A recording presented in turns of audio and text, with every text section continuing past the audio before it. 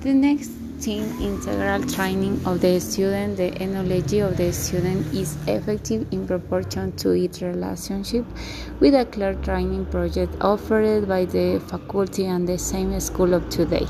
Such a comprehensive training project ensures most harmoniously include the intellectual and cultural growth, human, relational, and social growth, moral and spiritual growth.